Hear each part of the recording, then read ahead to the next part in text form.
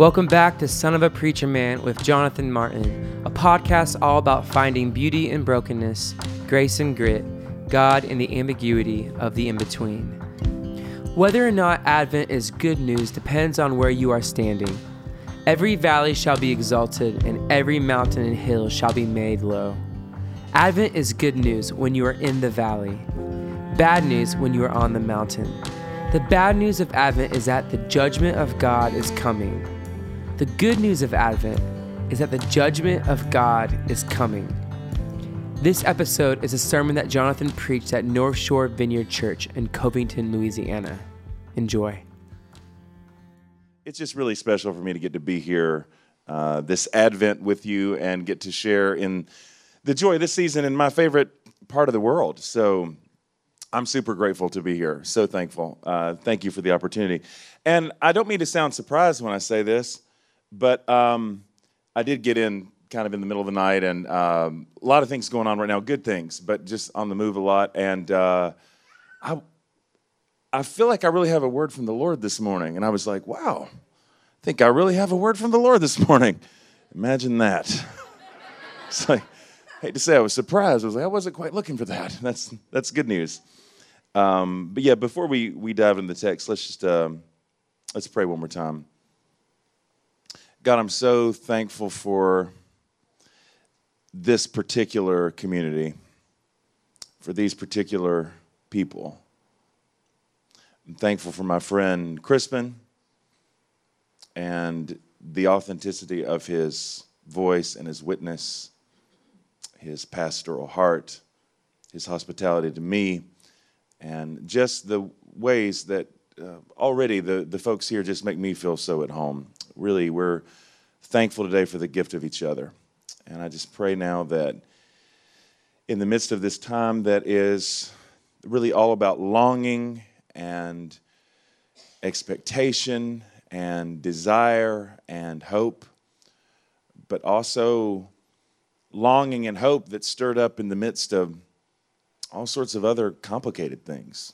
I just ask for your grace this morning. I pray that you would speak to us exactly where we are, so that wherever we come from and whatever we bring into this space, that we would our hearts would be open and quiet and still, receptive, humble, just truly able to hear the word of God as the people of God. We ask this in the name of the Father, the Son, and the Holy Spirit. And everybody said, amen. So I'm going to a text this morning. For people who kind of follow the lectionary, this is the gospel reading for this morning. And it doesn't feel like an Advent text. Don't think in reading this that you'll hear it and be singing, it's beginning to feel a lot like Christmas based on this. But I love the whole concept of what Crispin shared with you last week about John the Baptist. And John the Baptist is a key figure in Advent, and he is an awfully good opening act. And I want to return to John the Baptist this morning. Luke chapter 3, beginning with verse 7. John the Baptist said to the crowds that came out to be baptized by him, "You brood of vipers, Merry Christmas. Who warned you to flee from the wrath to come? Bear fruits worthy of repentance. Do not begin to say to yourselves, 'We have Abraham as our ancestor.' For I tell you, God is able from these stones to raise up children to Abraham. Even now," I want you to really hear this verse. "Even now, the axe is lying at the root of the trees. Every tree, therefore, that does not bear good fruit is cut down and thrown into the fire." The crowds asked him, "What then should we do?" In reply, he said to them, "Whoever has 2 coats must share with anyone who has none, and whoever has food must do likewise." Even tax collectors came to be baptized, and they asked him, "Teacher, what should we do?" And he said to them, "Collect no more than the amount prescribed for you." Soldiers also asked him, "And what then should we do?" And he said to them, "Do not extort money from anyone by threats or false accusation, and be satisfied with your wages." As the people were filled with expectation, and all were questioning in their hearts concerning John, whether he might be the Messiah, John answered all of them by saying, "I baptize you with water, but one who is more powerful than I is coming. I am not worthy to untie the thong of his sandals. He will baptize you with the Holy Spirit and fire. His winnowing fork is in his hand to clear his threshing floor and gather the wheat into the granary, but the chaff he will burn with unquenchable fire." So with many other exhortations, he proclaimed the good news to the people. Ho, ho, ho, everybody. Our Advent text. I don't often have a kind of democratic moment in sermons, but I'm going to have a legitimate one right here. This is a real crowd participation thing, and I take your input very seriously. I know when it comes to like good news and bad news, some people like to hear the bad news first. Some people want to hear the good news first. So I will legitimately leave this up to the wisdom of the room. Would you rather hear the good news first or the bad news first? What would you choose? Your bad news first? Okay, fair enough. This is part of the news of Advent, but I think it's the news of Advent that we don't often share. The bad news is that when we talk about Advent as the coming of God, that part of that proclamation is the judgment of God is coming. That's the bad news. The judgment of God is coming. The good news about Advent is that the judgment of God is coming. The judgment of God is coming. That is the bad news and the good news. Advent from the beginning has always been about the words of the prophet Isaiah, that the time will come when every valley shall be exalted and the mountains will be made low. So if Advent is clearing space, is anticipating the time in which every valley will be exalted and every mountain will be made low, then whether or not the coming of God is good news, whether or not the judgment of God is good news, has an awful lot to do with where you're standing. Because if you're in the valley, good news. The valleys are going to be exalted. But if you're on the mountaintop, the coming of God is not always the most amazing news. So it's interesting how the same proclamation of the judgment of God coming can be good for some and bad for others. Isn't it interesting that even as John, as the forerunner to Jesus, is preparing the way, how is he doing that? He's addressing the inequality among his own people. Soldiers, stop extorting people. Tax collectors, stop shaking people down. Take care of the poor. Share what you have with somebody else. That's so interesting, because I feel like a lot of the messages I've heard in my life about repentance, that is not what those sermons were about. But that's what John the Baptist's proclamation is about, is that the world in its current condition is an unjust place.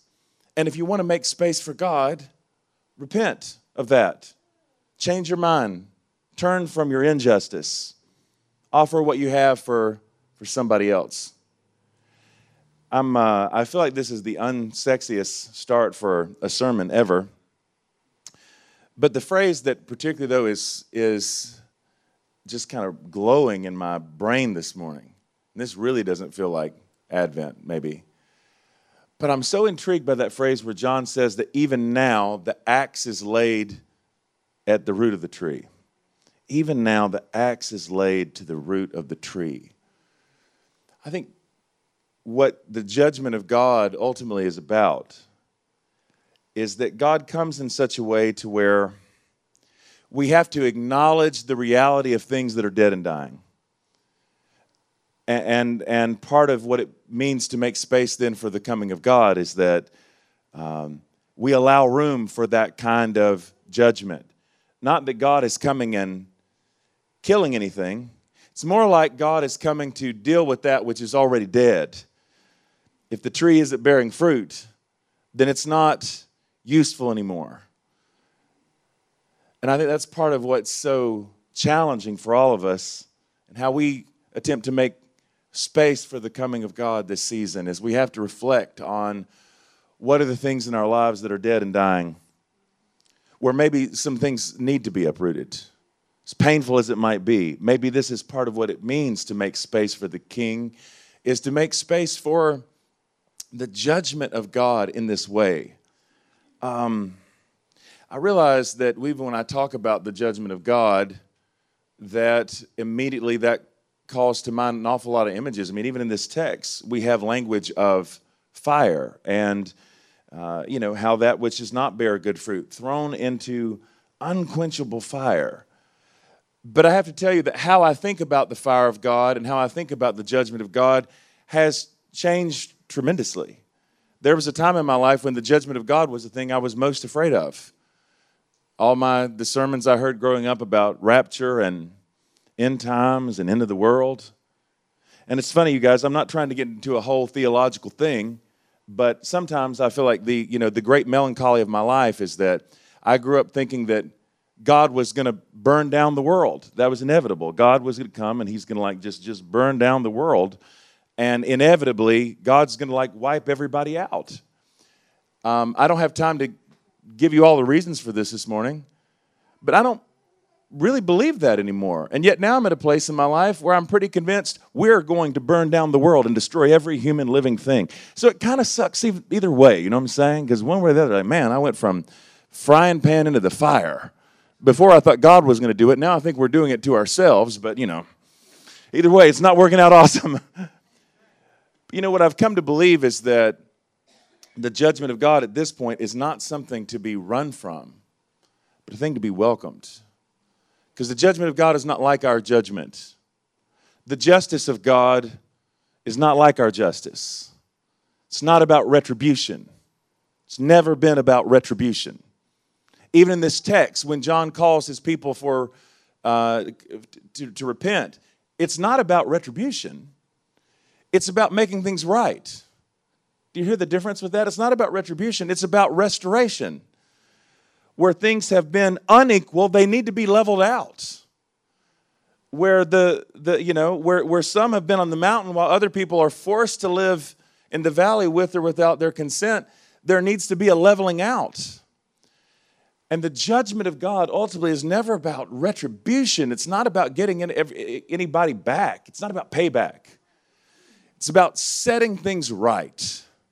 It's about bringing things into order. And I think maybe in some ways for the first time in my life, I actually trust God's judgment in such a way to where I can actually be reckless enough to pray for it. I really do. Pray for the judgment of God. Because I think God's judgment is good. And another little spoiler alert here. In the same way that I don't think God's judgment is like my judgment, because it's not about retribution, it's about restoration. I also don't think God's fire is like my fire. My fire is about, like burning people up. And it's funny, too, because ostensibly I try to be a very sweet person. But like anybody else, I'm very sweet until somebody does something that directly offends me. And then I want death and destruction for them. I pray for God to move and heal and restore for people in ISIS. But if you cut me off in traffic, I want to condemn you to a devil's hell for eternity. You understand what I'm saying? Like when I'm infringed upon in some way, that is immediately where that movement goes. But I'm convinced that God's fire is not like my fire. It was revelatory for me when for the first time in my life I started reading more in the Orthodox Church. And I got a very different perspective on the fire of God. There's that really dark, evocative text in Peter that talks about the day that will come when, oh my goodness, when things will be destroyed and kicked over and large preachers will make chaos of things. No, it's the text is actually about the fire that will come that will, burn up the earth and, just burn the elements. One of those really scary judgment texts. Never will forget when I was reading a selection from Brother Sergius Bulgakov. I don't know why it just seemed funny to me right there to use my Pentecostal brother with the Eastern Orthodox, with Brother Sergius Bulgakov. And Bulgakov is commenting on Peter, and he says, talking about, because when the Holy Spirit is first poured out, that John talks about how the Holy Spirit is going to come with fire and baptize you with the Holy Ghost and with fire. And, of course, in the day of Pentecost, tongues of fire rest on their head.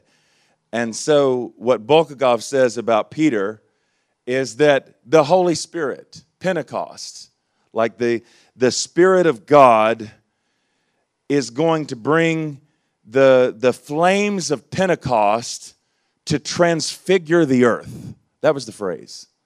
I thought, wow. I feel like my whole world turned upside down in about 3 seconds.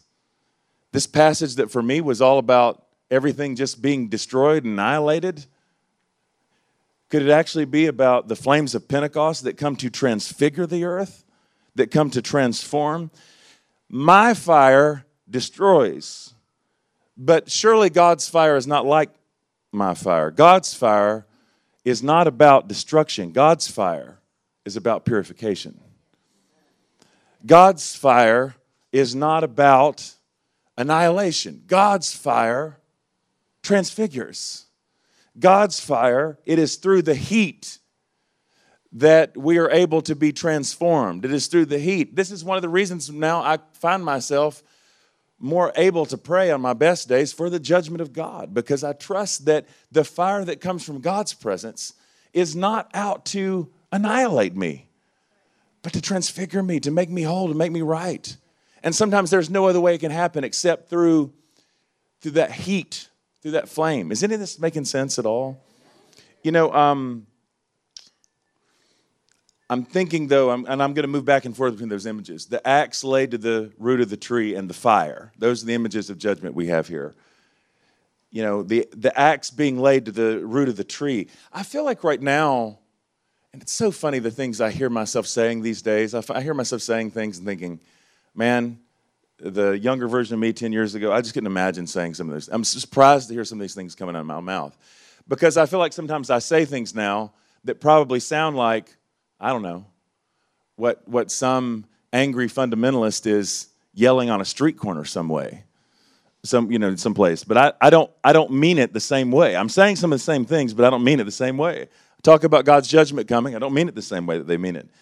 And in that same spirit, I feel like right now, I very much feel like in our nation, in the world right now, this very much feels like to me a season of judgment. My discernment could be off on that, but I don't think it is. I think part of what's scary, though, about a season of judgment is that the axe is being laid to the root of the tree, so old structures and systems are toppling. Now, once again, whether or not that's good news or bad news depends on where you're standing. So if you've been oppressed, if you've been in the shadow of the oppressor, if you've been in the valley, that's not bad news for you. But those of us who've been on the mountaintop, this doesn't feel so great. I'm a 6'5" white man, and people like me have basically been able to run the world however we want to, take advantage of whoever we want to. It's like the whole world is our candy store. And so I think in the shaking that's happening in the world right now, a lot of people like me are rightly nervous because we've been on the mountaintop. And the people who have been in authority in the past, the people who've had the microphone in the past, all that shaking and trembling, the power structures and systems that worked before, they're not working the same way now. And in that time of judgment, the new thing hasn't yet fully appeared. All we know is the axe is being laid to the root of the tree, and we feel it because the tree is wobbling. And we don't know which direction it's going to fall. And, there's something that can be really scary about that. But, I'm just coming to believe again, even when the axe is laid to the root of the tree, what judgment so often is about, I think, is an acknowledgement of what already is. Some of these systems and structures have been dead for a very long time. We just said they were alive. feel like that's been so much of what this last season of my life was about. A lot of things that have been dead for a long time, but I couldn't name it as such. It was too painful to admit that some things were dead and dying. It was too painful to admit that some things maybe needed to be uprooted. I couldn't say that.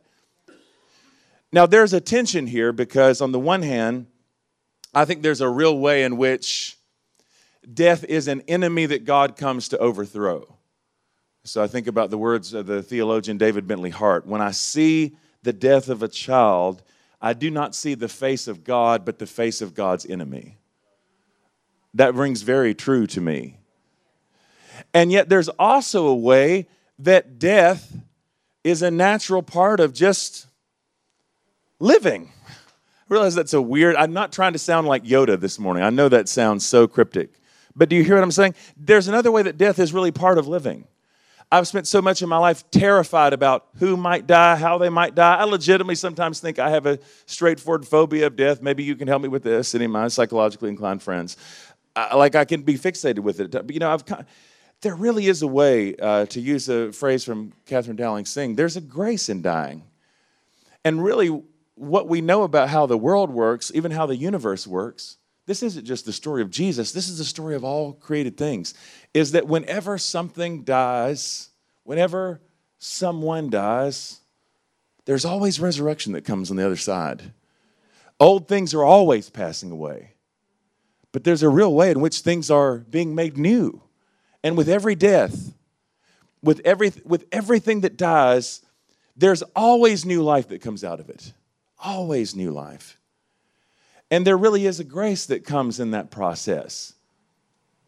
I think part of what has taken me so long to see some of the things that God, I think, was doing in my life for a long time, part of the reason I've made things more complicated than they need to be is that I don't trust that process. I too often have not trusted that resurrection comes on the other side of death. It's interesting being back here and the fact that we're recording the audiobook for How to Survive a Shipwreck this week because I wrote so much of that here in my favorite city. And I don't know, I just think there's something that happens. This has always been true when I preach, when I write. I always preach further ahead than where I am. Not on purpose, not like lying. Like I go there in my head before the rest of them can catch up. And I feel like now, even when I wrote that book, coming out of the darkest season of my life, I was trying to write myself to shore. And I was seeing some things, but I wasn't really there yet. And I didn't know that I wasn't really there yet until I started actually getting there. I didn't plan to say any of these things. You can probably tell. That's like a lot of my sermons. People sometimes say like, well, tell me afterwards. Like, I just didn't know what you were going to say next. And I'm like, I didn't either. So the suspense is real. It's actual for all of us. But I had this about 2 months ago, I went to Ireland. And it was dual purposes for this trip. So I don't know if you call this ministry or pleasure. I spoke 3 times. I saw U2 in Dublin 4 times. So however you want to categorize that trip. U2 is my favorite rock band of all time. I've been to an embarrassing 27 shows. It's really ridiculous. I went to every single one of those shows by myself. General admission on the floor, which is the way I love to do it. And I got to thank you for that, amen. I had one of the best weeks I've ever had in my life. I really did. Like, it was an amazing week, but in an interesting way, because I've been through so much transition. I moved to Nashville, Tennessee in May, and was in Oklahoma for 3 years before that. And so many things in my life have moved and shifted and changed. And I just had this sense somehow when I had that trip to Ireland, I felt like the Holy Spirit had been preparing me for this, that it was like it was a final goodbye from this long season. You know, all these things that I feel like for years, I feel like the Lord has been trying to teach me how to let go. And finally, I just felt like I was sort of at that place where I think I really have let go. And I can't tell you how euphoric that whole week felt. Just this sense of really letting go of that which is old. And this long season that's been so much about death and dying, really giving way to something else.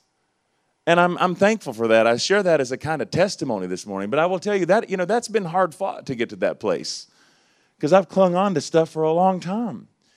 Part of what I think happened is finally coming to a place of feeling like, I don't think I have that much left to lose. And that's all right. It's okay.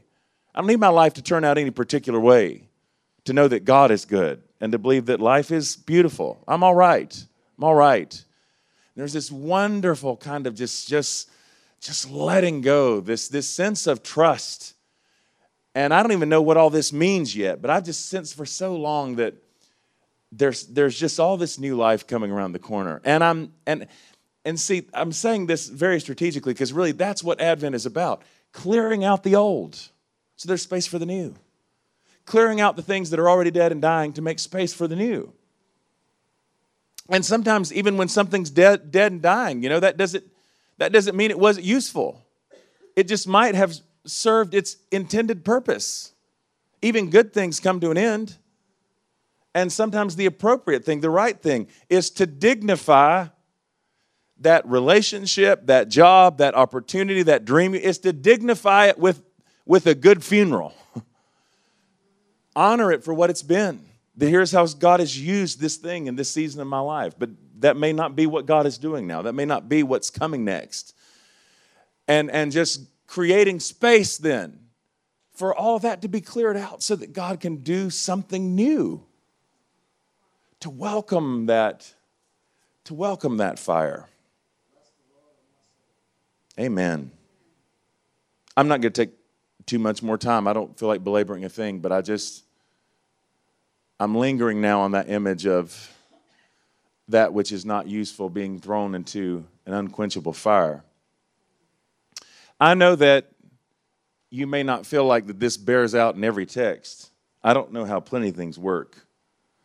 But I really can't stress this strongly enough, how much I believe at this point that even that which is thrown into the fire, I've never said this before in my life, but I feel it from my bones and I'm all right with it. Even that which is thrown in the fire is not ultimately discarded. It's just not.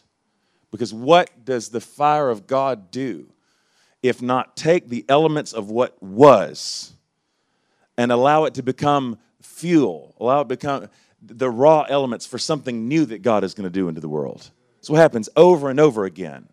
Out of the ashes, God brings something else that is beautiful. So if the worst case scenario is that you're left in the hands of this God who is a consuming fire, oh man, I'm not saying there aren't reasons to be afraid of the fire. I still get afraid of the fire because the fire never leaves me as I am. Because the fire always reveals things to me that I don't want to be revealed. No matter how just and equitable I think that I am or I'm trying to be, the fire always reveals things that I don't want to see. But I'm so coming to believe that the fire of God is not destructive. The fire of God transforms. The fire of God transfigures to where I really am welcoming that fire at this point, like I really am. The worst case scenario, that which is not useful, is thrown into the fire, where a God of infinite love applies the heat so that even those things that seem the most unredeemable might yet be transformed into something that can be useful. And there's nothing he can't use. I'm not one of these people that believes that God orchestrates tragedy. That is not my theology. So, terrible thing happens. Children die. It's to teach everybody a lesson. I don't believe anything like that ever. I don't believe that God orchestrates tragedy. What I do believe that God does, though, is that God's always bringing beauty out of brokenness. And there's nothing that God can't leverage. How many times I've seen it, something that seemed so dark that you could not believe that something redemptive could come out of it. And yet still somehow the way that God is able to finagle beauty out of even the most impossible and awful things, God just does it over and over again. And that's why I really can say in good conscience this morning, I really do believe that nothing is wasted. It's not. No experience, no sorrow, no pain, no loss. All of it becomes raw elements that God is able to transform and transfigure to do something new. Nothing gets wasted. Isn't that? I don't know if that's as exciting for you right now as it is for me, but it really is.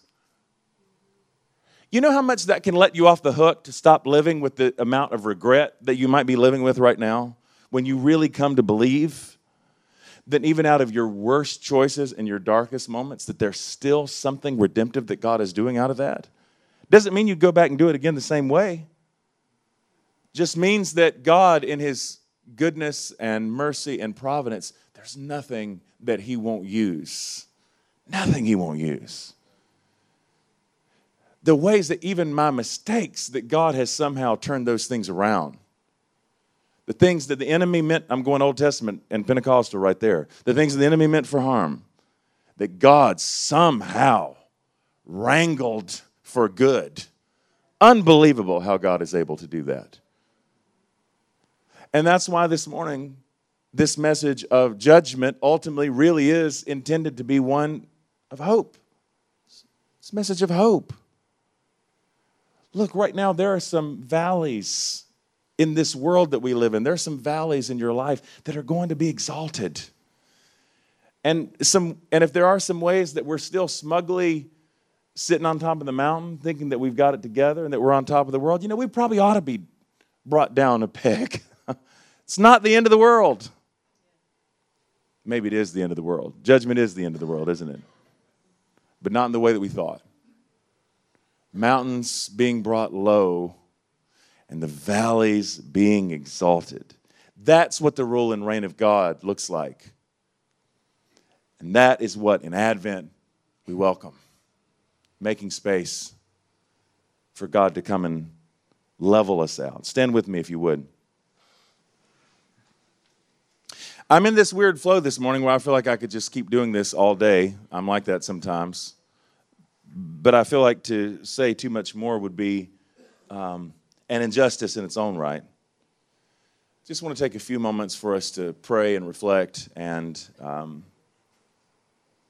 feel like I've said a lot of things, but I think in the end, kind of just said one thing. That if part of what Advent is about is welcoming the judgment of God and the justice of God, I just feel like there really is an invitation this morning to see this from a different point of view, that God's judgment is not a thing to be feared. You know when God's judgment is scary, this is what's so weird about it, right? The only time that God's judgment is bad is when you're resisting it. That's another idea that I think is much more clear in the Orthodox Church that I've come to really believe, that God's only posture towards humanity is one of love. But you know what? Even love is experienced as terror when you're resisting it. Do you hear what I'm saying? Heaven can be experienced as hell when you're resisting unconditional love.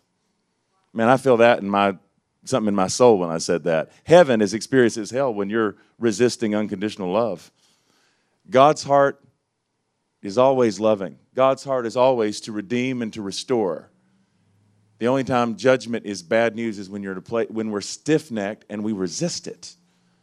But when we're pliant and we're open and we're available, it's not bad news because we trust the good character of God. Well, that's what I want to do. I want to trust the good character of God.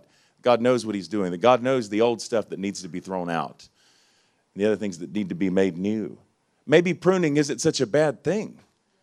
Maybe having a bunch of dead trees in the yard isn't the best thing for us.